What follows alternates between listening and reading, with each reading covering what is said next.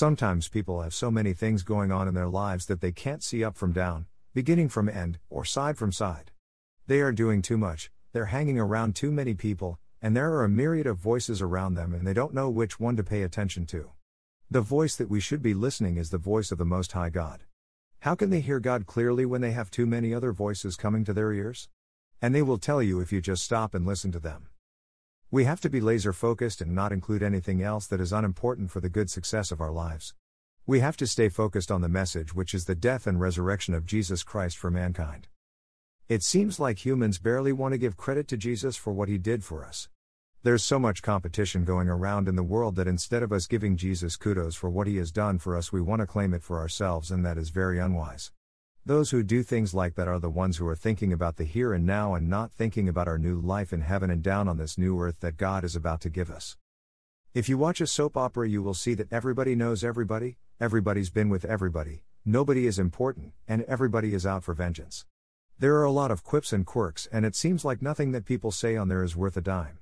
Everybody is out for vengeance or tit for tat. Love never lasts long. Is that how our lives are? Tit for tat? Love never lasts long with us because we don't take out time to get to know one another. People always want the newness of a relationship, but they don't know what to do to keep the relationship, and some people don't even want to keep the relationship. Some people just go around breaking hearts. Some people have a doggy style. They are not interested in certain people until they find out that those people are interested in you. Have you ever had that happen?